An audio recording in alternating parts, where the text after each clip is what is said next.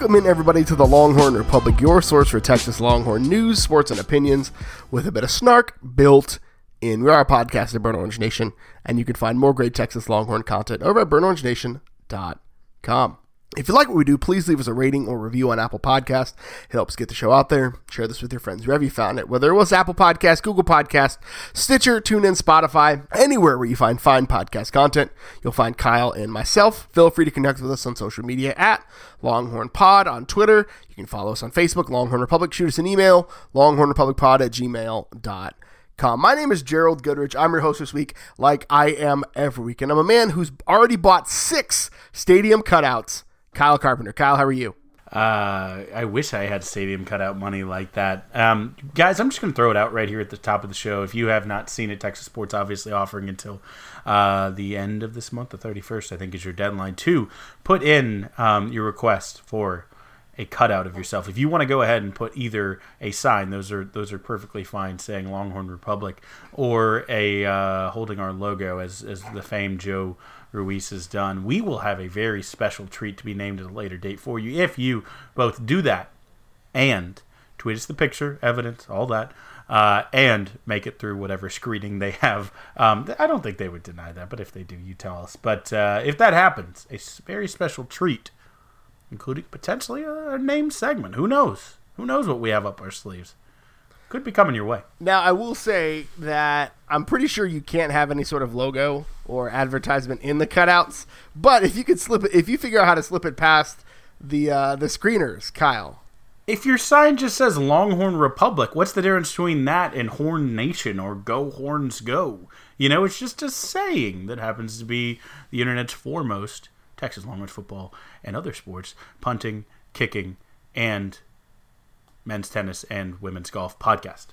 I'll allow it. So this is where we would been doing our season previews, and we actually timed it, I think, a week early based upon the schedule that was going to happen. We were going to build a little buffer in because last year we had a technical issue, somebody's computer brick. So we built in a little extra margin to make sure we didn't get pushed up. And then the schedule went just absolutely insane. So now we've got a couple extra weeks to fill, but we're going to do our Texas preview to keep the team previews going. So, we're going to go position by position group, and we're not going to beat a dead horse at quarterback, right? What's going to happen to the quarterback position? Sam Ehlinger's going to be good. That's what's going to happen. But we are going to talk about position by position, and then we're going to do looking at the schedule itself and kind of the biggest games and record predictions and all that fun stuff. But, I mean, we have to start at the quarterback position, and we know that the quarterback room is stacked, right? You've got Sam Ehlinger, you've got Casey Thompson, Hudson Card, Jaquindon Jackson, 1, 2, 3, 4, probably one of the best quarterback rooms in Texas football history, maybe one of the most top to bottom thick quarterback rooms in the country.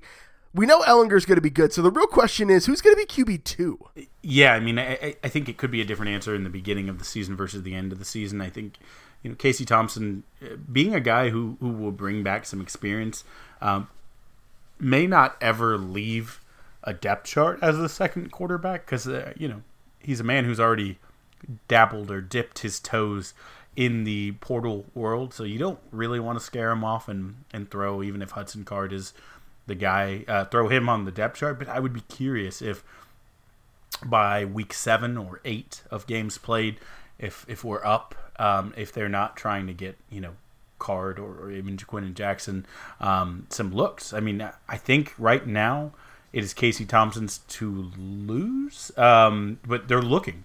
What happens post Sam, and I guess pre-Quinn is how we're phrasing these. What happens? What's the next era of Texas football post Sam? We'll talk about it a little bit more when we talk about the other positions, but it's absolutely crazy. Thompson was thinking about leaving when there was Cam Rising and Shane Buechele crowding him out in this upstart named Roschon Johnson.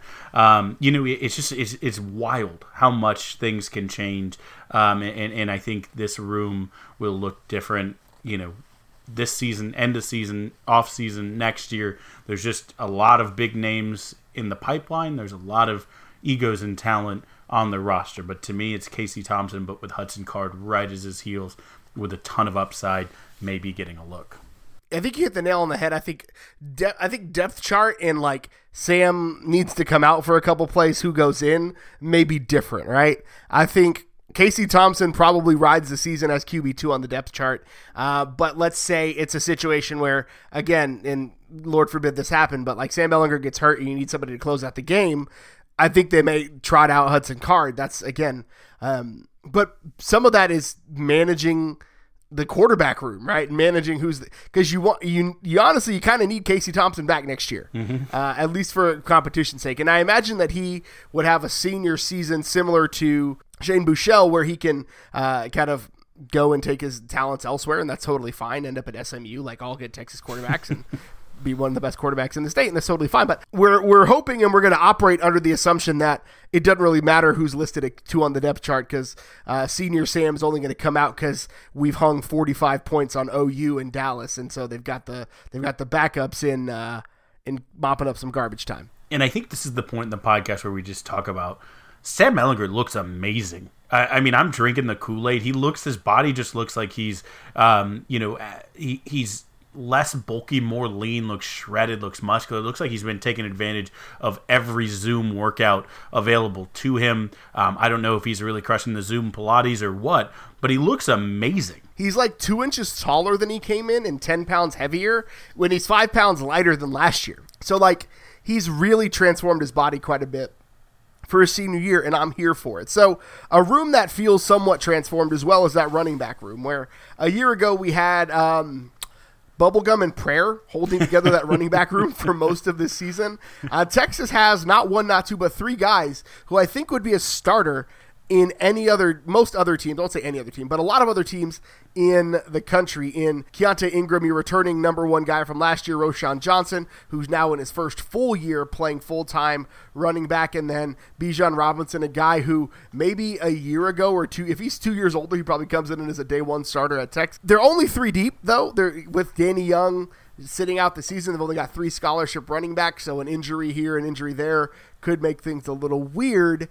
But if they can stay healthy, if they can stay healthy, those guys could be a massive asset for Texas. Yeah, I mean, it's an incredible room. I mean, I'm trying to think back to the days of, Cedric Benson lower on your depth chart, in his younger days behind some legends, or Priest Holmes somehow, becoming his best self at the NFL level.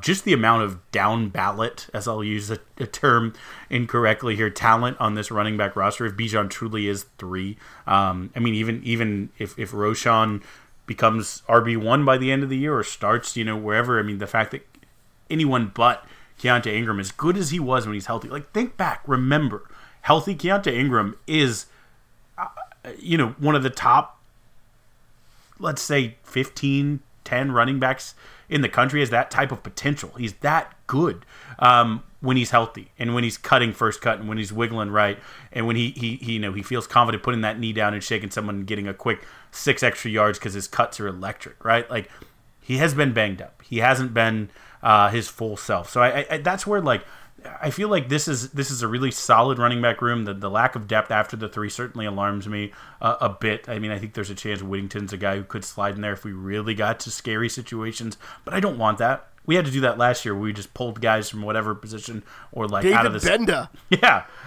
With Mason Rodriguez. I mean, a name that will forever live in like UT depth chart infamy, a walk-on safety who got to play or be listed on the depth chart at running back. It's crazy. So I'll just say that, like, I think any of the 3 guys could go off, and it could be various games. I think Bijan is a really good pass catcher. I think I think he might be the best out of the bunch just day 1. His hands are elite.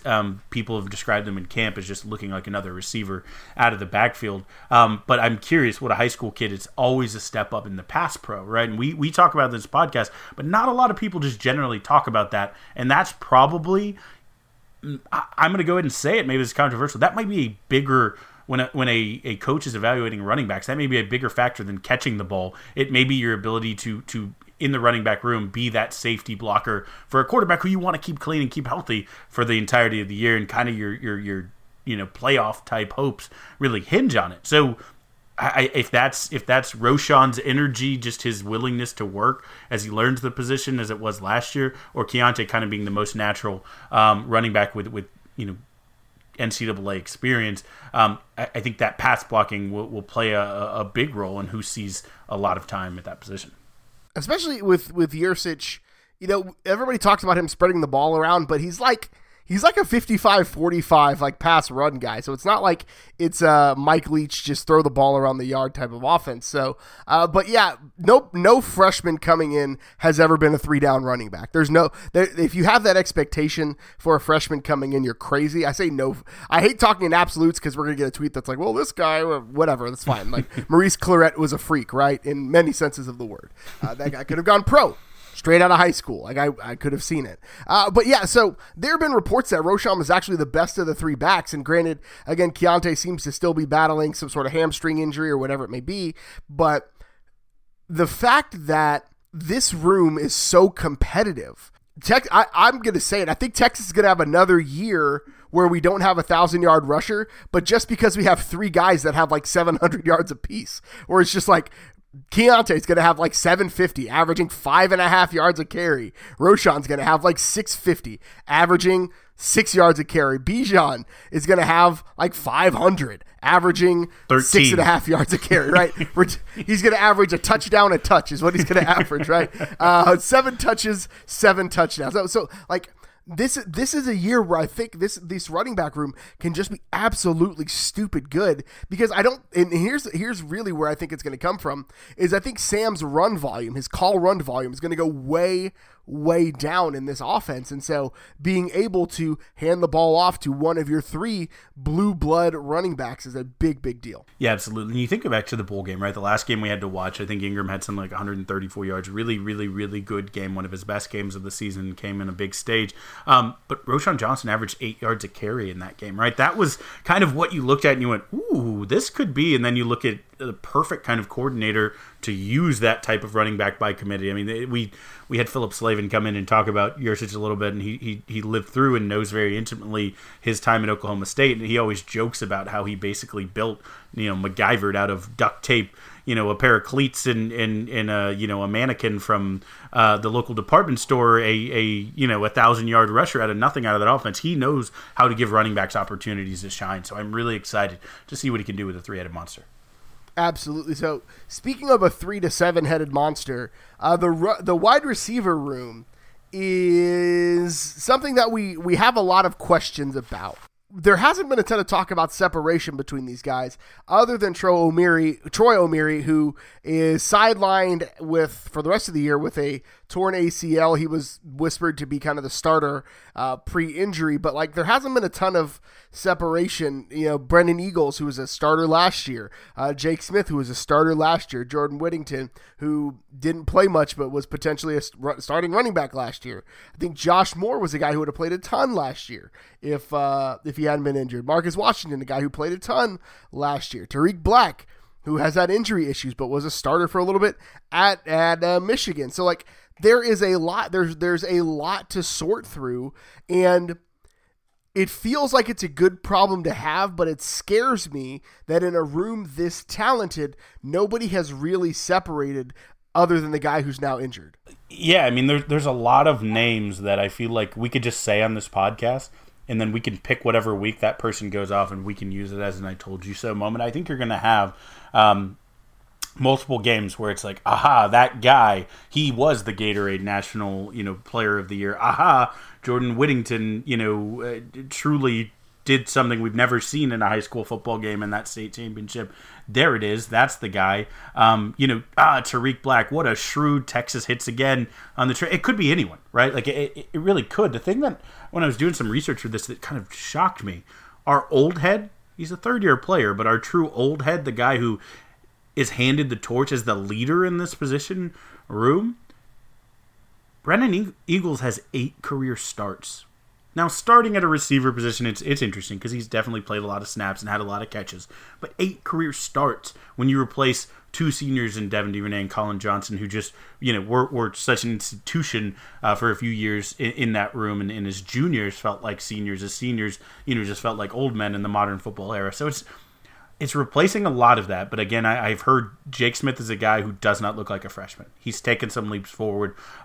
He's electric. I think there's been times when they said Marcus Washington looked great. He had kind of his week. Obviously, we talked about T.O. and what he was doing. Could Malcolm Epps get some reps again out there, even though he's listed at a tight end? Is Tariq Black actually going to bring? Is he going to be the old head just because he's played somewhere, even if not at Texas? Is the Texas culture in place now enough with Senior Sam and all these people that he instantly comes in and can be a locker room leader because he picks up the Texas of it all, even in this crazy COVID-shortened onboarding time? It's really interesting, but I go back to a guy who I'd liked on paper a lot. He's just fast. He's a guy who could just be a really nice weapon that maybe teams aren't keying on it every week, or at least for the first few weeks. But I'm sticking with my guns, and I really like Josh Morris potentially locking down one of these spots, or at least being a danger anytime he's on the field. Like, imagine John Burt, but he can catch. We were praying for that for years, Kyle. We prayed and prayed and prayed. We put on sackcloth and ash. We fasted for John Burt to catch a ball. Even when John Burt caught the ball, it was an incompletion. But that's a whole nother conversation. I think however this group shakes out, there's going to be a massive rotation. And that's just how this offense works. And you're going to have 4 or 5 guys on the field. You'll have a tight end or 2 in the mix. You'll have a tight end in the backfield and 4 wide receivers. And there's a lot that's going to happen in this offense. So I really think sorting out the wheat from the chaff, which you can't really say that with any of these guys because they're all really good, is a fool's errand, I will say at this point. With 3 weeks out, you could see a guy have a massive jump. And again, Tom Herman said it in his press conference after the scrimmage this last Saturday, was that like 3 weeks out from the season, we don't really care about the depth chart. We're just looking at guys making plays.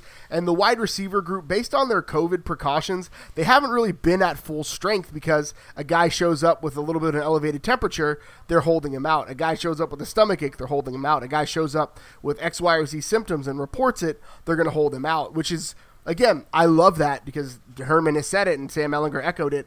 The team that takes this thing the most seriously is going to win a lot of games. It is going to be a team that puts itself in a position to win a national championship. So, sticking with that theme, the tight end group is sneaky good. I'm going to go and say it. The tight end group is sneaky good. Cade Brewer projects out as probably the top, traditional tight end, but then you've got, Jared Wiley. We already mentioned Malcolm Epps, Braden Liebrock.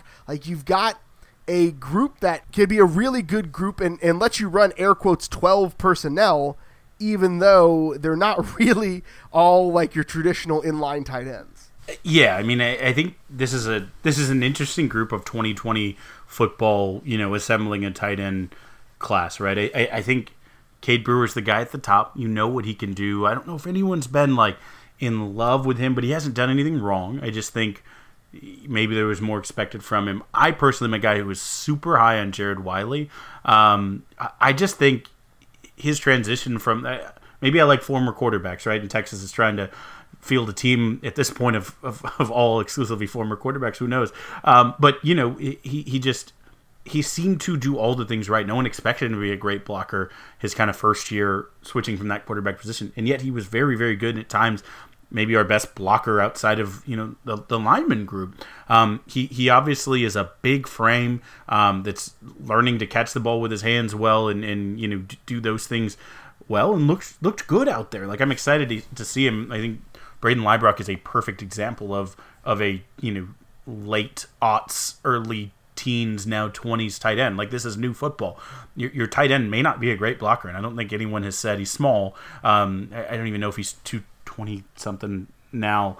At tight end, he's not just going to be a crusher in the run blocking game, but is a really interesting skill set in that kind of slot as a tight end with a big body and a target who can get his hands on ball and loves to just grab anything near him. So I still think Epps has touchdowns in him. I think Epps, another guy who's learning a position that's different to him, right? A basketball kid who just is big, giant hands, long arms, can jump. is learning to play a receiver. It's a little easier maybe to do it from the kind of inside tight end position. But guys had touchdowns in the past. He's got touchdowns in him still. So just, again, like receiver, a lot of interesting tools. Any one of them could jump off and be the guy, and it could be multiple guys in multiple weeks. Yet again, I hate to kind of hedge, but I do think that there's a chance that you see much more down depth chart contributions from this group than you have in years past. Absolutely. And again, I think when you're looking for the pass catcher, it's not Cade Brewer. I mean, not saying he's a bad pass catcher, but when you're looking for the athletic split-out flex tight end, you're going to have Epps or Wiley in there, or even Leibrock, depending on it. You're right, Leibrock is listed at a 220. But I think Cade Brewer can be an every-down tight end for you, which is good. Mm-hmm. And I think when you look at Mike Yurcich's kind of two backs or even the diamond set, I think you'll see Brewer as the guy in the backfield kind of playing some of that H-back, fullback kind of situation where he's blocking or he's sneaking out in the flats and things like that. So I'm interested to see that. Moving on down for our last position on the offense, the offensive line, which, again, maybe I'm biased, but the most important or the linchpin, I'll say, of what Texas can do, I think, in 2020 is in the trenches, because they've got three really good offensive linemen. We've got Sam Cosmi, who's going to be a draft selection. You've got Junior Angulau, who's going into a second full season starting, I believe, and Derek Kerstetter, who I feel like has been around since 1942, but is going into his air quotes potentially final, but maybe not final, season at Texas. Tyler Johnson, Denzel Okafor, probably two guys that'll fill in. Topa Mate is another guy who could potentially fill in. But again, when you look at the offensive line, it's really not about the first 5 guys, but the first 8 guys on your depth chart, because you want to rotate. And Herb Hand is a guy who likes to mix and match and kind of alchemy together an offensive line group. So that's one for me that I really I've got to have my eye on to feel good and be able to sleep at night. Yeah, I mean, right. Herb Hand likes guys. He likes to rotate in. He likes to cross-train. He likes people all over the place. I'm excited, anxious. I don't know how to say this correctly. I'm curious to see what this depth chart sets in and looks like. I don't think, like Tom Herman talked about, we have a set depth chart.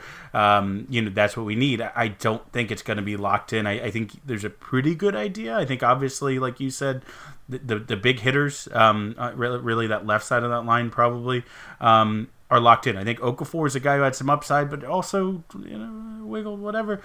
I don't know who rises up and who's the 6th. Who's the set, or maybe Topamon's the 6th. Who's the 7th? Who's the 8th? Who gets in? Lord forbid, again, any injuries. When we talk about depth multiple times on this podcast for this season being a huge factor, who steps up and who's the ready next man up, the man after that.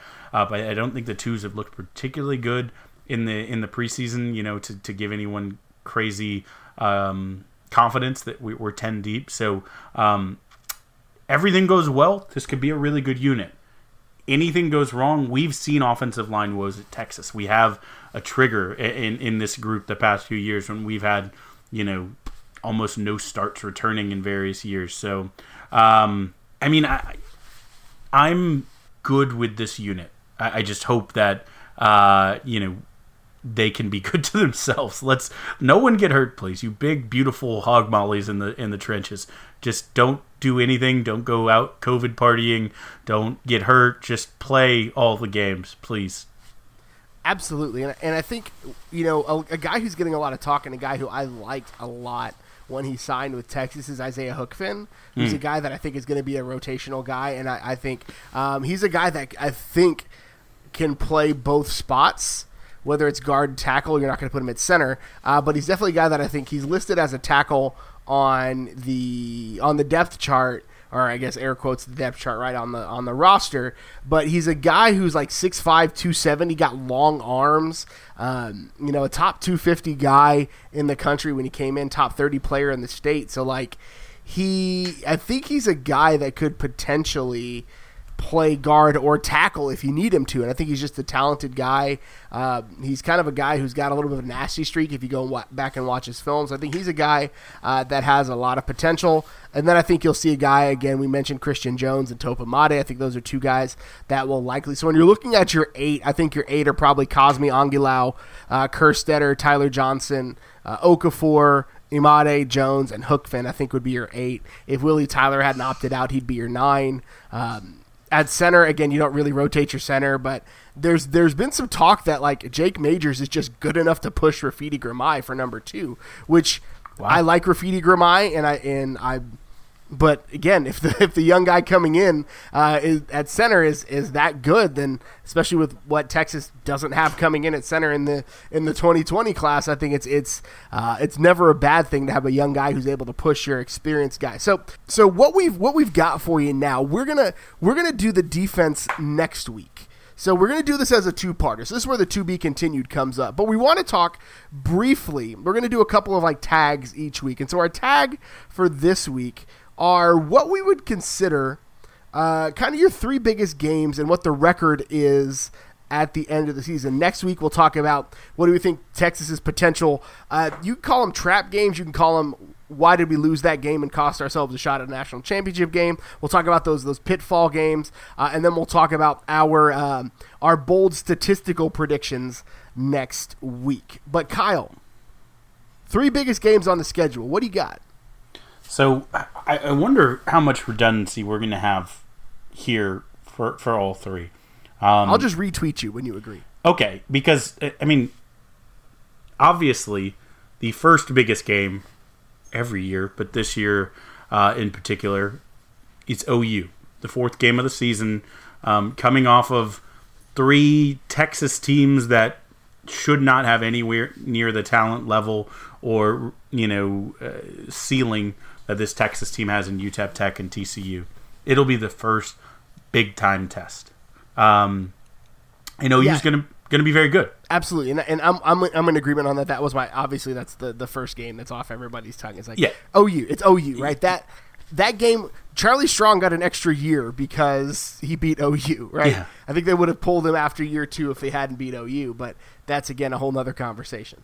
Yeah, I mean, so big game 1 is OU. I mean, I would even go as far as to say big game 2 is OU the second time. But I won't take that fruit because we're not going to count the Big 12 championship as our game because that's not on the schedule, at least in ink, yet. So, but I am going to stick again in a conference with a lot of Texas teams. I am going to stick with an Oklahoma team as my second big game, and I again think this is probably pretty common. This was big when it was the last game of the season on the original schedule. It's big now, 2 weeks after, or I guess 3 weeks technically, but 2 games after OU because there is a bye between OU and Baylor, but Oklahoma State, and on Halloween in Stillwater, an Oklahoma State team that is rising has seen their apex kind of come right at the time when this should be Senior Sam, this should be a Texas team that really looks.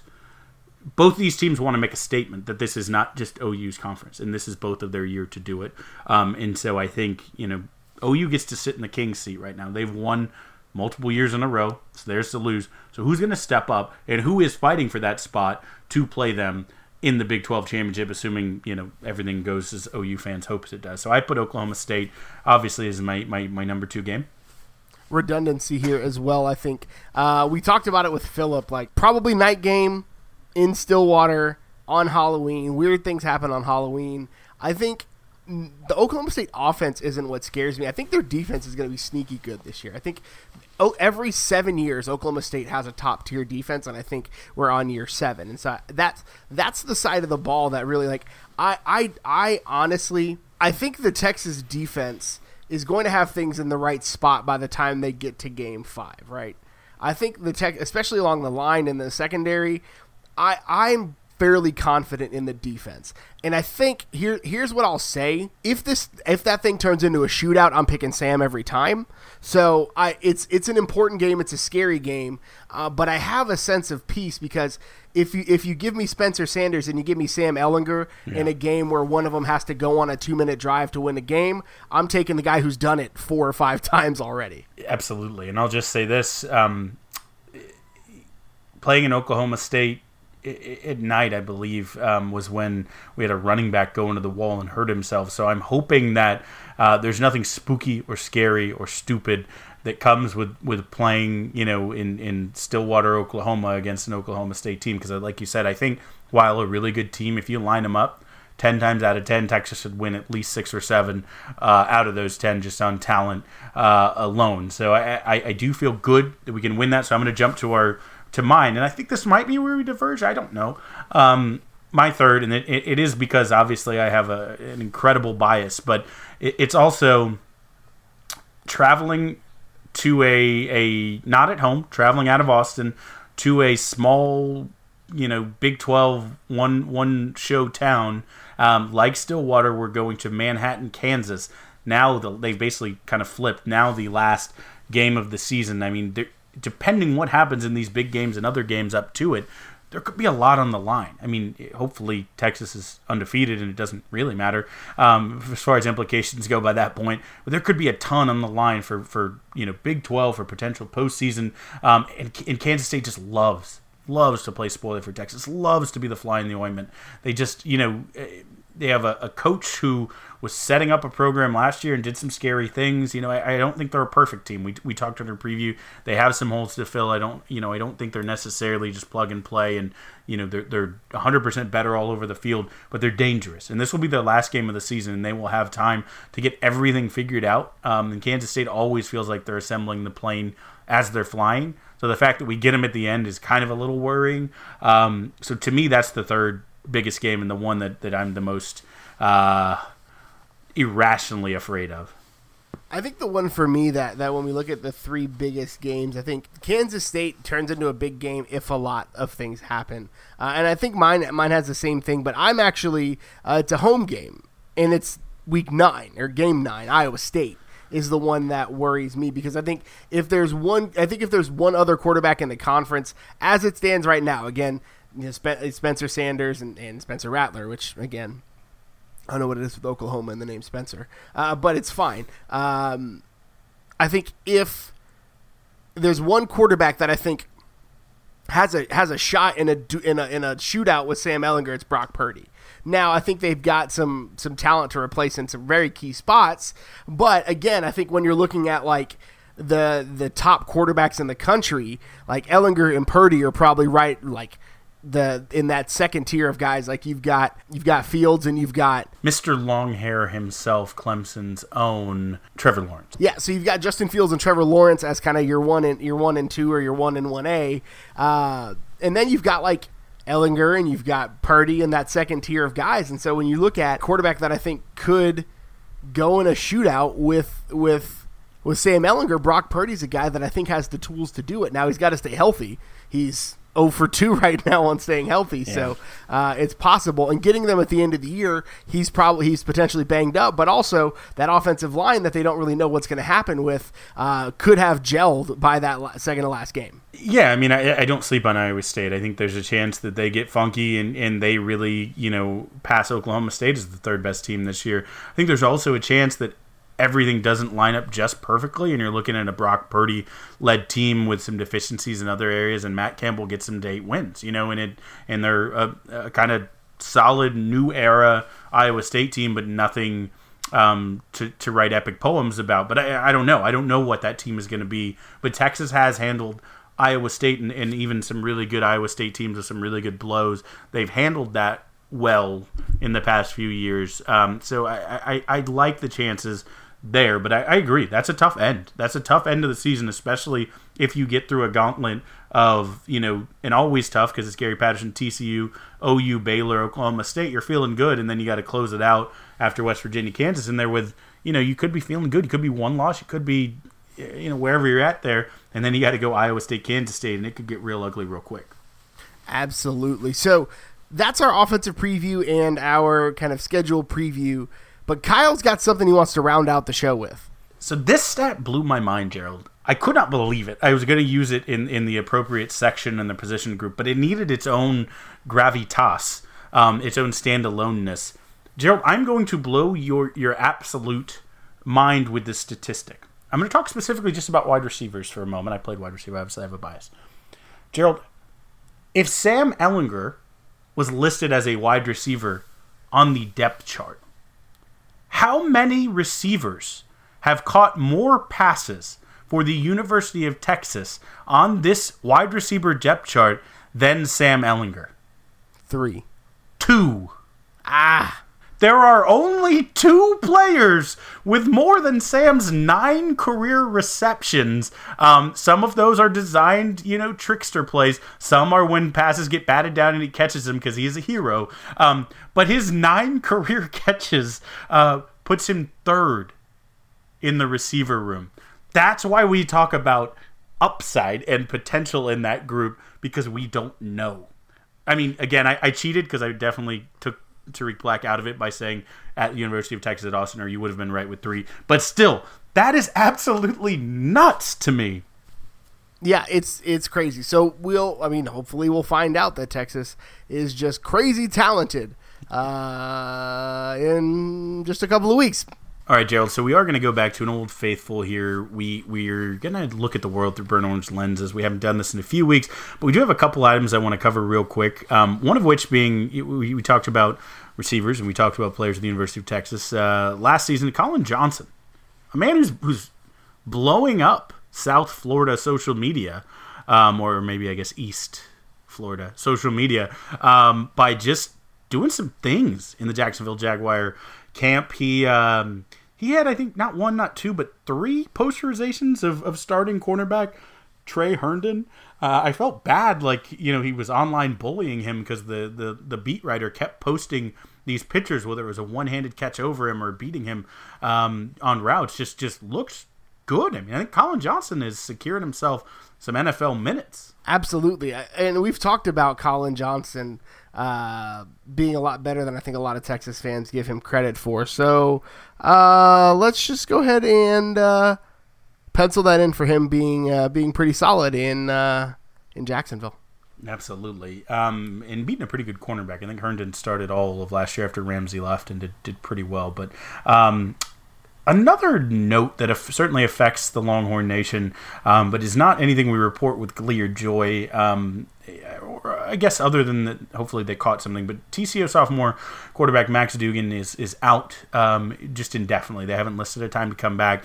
We obviously, that was an interesting game with Max Duggan coming back and what he can do next, as he started most of the season last year and had his best game probably of the year was against Longhorns. We talked at length about it with Melissa Treeblasser. But basically with a precautionary COVID-19 EKG, revealed a pre-existing heart condition for him. He said he's had the procedure for, they didn't go into specifics, and is in recovery. So I don't know exactly what it means. I don't know. Obviously, we're playing them early in the season. I think the likelihood of him playing at all this year, but especially against the Longhorns, is low. But nonetheless, horns up, prayers up for Max. Hopefully, get that figured out, and he can have all the future success that he can muster. All football things aside, I'm so glad that he caught this, because it's scary. That type of stuff absolutely terrifies me, and so I'm glad that he caught it, and I'm glad this kid is getting healthy. He's still a kid. He's a sophomore, so he's 20 years old. That's a kid. So I'm glad he's getting healthy. I think for TCU it sucks, because I think Thuggin Duggan was about to take over, and I think he was actually going to be a really, really good quarterback this year. So it's tough to see them lose that caliber of a player, and I'm interested to see. So Matthew Downing is a guy who, was kind of an unheralded guy coming out of high school. He was like a preferred walk-on, I think, at Georgia. So it's going to be interesting to see. And again, I'm usually not the guy that wants to see a team at full strength when they're playing Texas, but I think in a year that's already going to have enough asterisks on it, I don't want to add another one to it. Yeah, I mean, I think that's a really good point, but also this is a crazy outlier, but it is because of COVID that they found it. I mean, that's kind of a good thing. But there's going to be more stories of just, someone's going to catch it inevitably on one of the teams in the Big 12, or something's going to happen. Someone's not going to play. We already looked at the OU running back who isn't. I mean, there's going to be some large ripples, like you said, asterisks on asterisks on asterisks. Like I said, let's beat TCU regardless of who the quarterback is.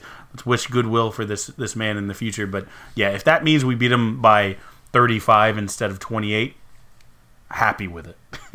Absolutely. All right, so we'll finish it out this week with the Godzillatron. I think the south end zone is officially, I believe, finished from pictures, from images, but we do not have a name yet. So we're still calling this segment where we watch things on the beautiful giant screen, Godzillatron. So, Gerald, what are you watching on your big screen these days? So not a ton of watching. This past weekend they did an open beta for the Avengers video game, and I hate to be the one to report it, but it kind of sucked. I did not enjoy it. It felt like a game that probably should have come out like 10 years ago, where Batman Arkham Asylum was a game that I think came out in like 2009-ish. Don't quote me on that, but it felt very much like that, except it had multiple characters instead of just Batman. So I did not enjoy it, and thankfully I can just take that out of my budgeting for video games for this year. And then I started on, I was looking for a show that's, you have those, I call them sweatpants shows, where you just need something that's slip on and it's comfortable. And I noticed that Netflix has both Avatar, The Last Airbender, and The Legend of Korra. So I just decided to sit down and watch one of my favorite probably TV shows of the last 15 years or so. They're both so good, and it's really good animation, and it's just fun to watch. So I started to watch the Avatar Last Airbender, and I'm kind of parallel watching it with The Legend of Korra, because I've seen the Avatar probably 3 or 4 times. But they're both so good. They're not kids shows, right? They deal with things like xenophobia and the dangers of teaching exceptionalism, and the dangers of using, I don't want to call it racist language, but using language that's exclusionary. And so it's just really, really interesting, and the power of, inclusion, and the power of being open to other perspectives, and the dangers of revenge and anger and those types of things. And so I'm absolutely having a blast. I forgot how good those shows were, how poignant they were, and some of the lessons they're teaching in those shows are even more important in 2020. I was just about to say, those don't seem incredibly poignant or relevant right now at all. I love that that's your sweatpants show, Gerald. You have a brain that people would kill for, you big giant genius. I had They are cartoons, though, Kyle. Fair enough. Okay, it's all balancing out. I guess you call it a sweatpants show. I don't know, Gerald. You tell me. I have a friend group, and it's a great friend group, and it goes back for years. And for years, Gerald included in that group, good friend of the pod, always listens, Mario, and Gerald's co-host from his other podcast, Raymond, have all talked about this show called New Girl. And I missed it at first, and I never got into it. And it's one of the few things in our very in-group of in-jokes that they joke about that I'm like, what are they talking about? I don't get this. And I don't like that. And so I was exclusionaried enough that I wanted to be in on the jokes. And even though my wife doesn't seem to adore Zooey Deschanel as much as the rest of America, I think. So she was a bit reluctant, but she's seen the first 2 seasons even. So while lounging about, we started the first season of New Girl, and I'll say it's pretty good.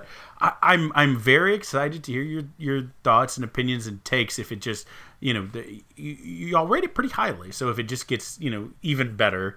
But I'd say I think I'm 10 episodes in, and it's pretty good. You see this happen in sitcoms, and sitcom's a weird word because that doesn't really mean anything nowadays, but in TV comedies where they figure out the characters a season and a half in, and so middle of season 2 things take off, and so it's so good. It's really funny. I was not there's this weird thing that happens where the show name of the show is New Girl, and Zooey Deschanel is the one that injects herself into this new friend group, so she's the new girl, and then they replace the black guy a couple episodes in, okay, and so she's no longer the new one. Yeah, and so we could talk about how Damon Wayans Jr. Left his other sitcom called Happy Endings. If you haven't watched Happy Endings, by the way, watch Happy Endings. That show is incredible, and he went back to do Happy Endings because it did get canceled.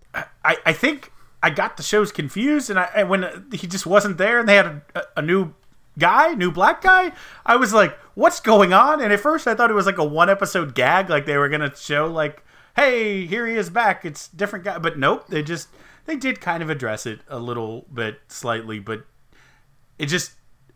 that was the weirdest thing so far that I've seen. So maybe if I could get past that and I put some distance between that happening and me by a season or two, I could really get into it a bit more. But all the characters are likable, I'll say that, and that stands for something. So far, I think I ride hardest for just how deplorable Schmidt is. He's maybe the most entertaining of the bunch. The Nick Miller is looking to be a great character from what I've seen so far. So I like it, Gerald. I'm definitely willing to keep giving it some space and some time. Didn't expect this to be our next show. It kind of snuck in there a bit like The New Black Guy and New Girl. So we'll report back at a later date. Yeah, it's a show that gets better. And have you seen Happy Endings, Skylar? We talked about this? No, I haven't. I have not. That's another one where, like, the first couple of episodes are weird, and then they figure out the characters. You're like, oh, this show is hilarious. And one of the things I really love about it is that the married couple is an interracial couple, and they don't use it as it's not like a prop where it's like, hey, look, we're so progressive. Right. It's an interracial couple, but they do make jokes that like my wife and I make, and so it's really quite funny. So that's another one. Like, I'm gonna go back and watch Happy Endings. I absolutely love that show. But that's all we've got for you this week. Kyle, where can the good folks find you on the internet? You can find me on Twitter at Kyle Carbon. You can also follow the Texas Pregamer on Twitter at Texas Pregamer. Follow me on Twitter. I'm at GHGoodrich. Follow the show on Twitter at LonghornPod. Shoot us an email, longhornrepublicpod@gmail.com. You can catch me on my other podcast, Two Woke Nerds. We're talking DC Fandom. That new Batman trailer was real good. Looks like if they made it like an Independent Spirit type Batman movie, looks real good. But that's all we've got for you this week. Thank you so much for tuning in. And until next time, hook 'em. Hook 'em. Gerald will never replace you.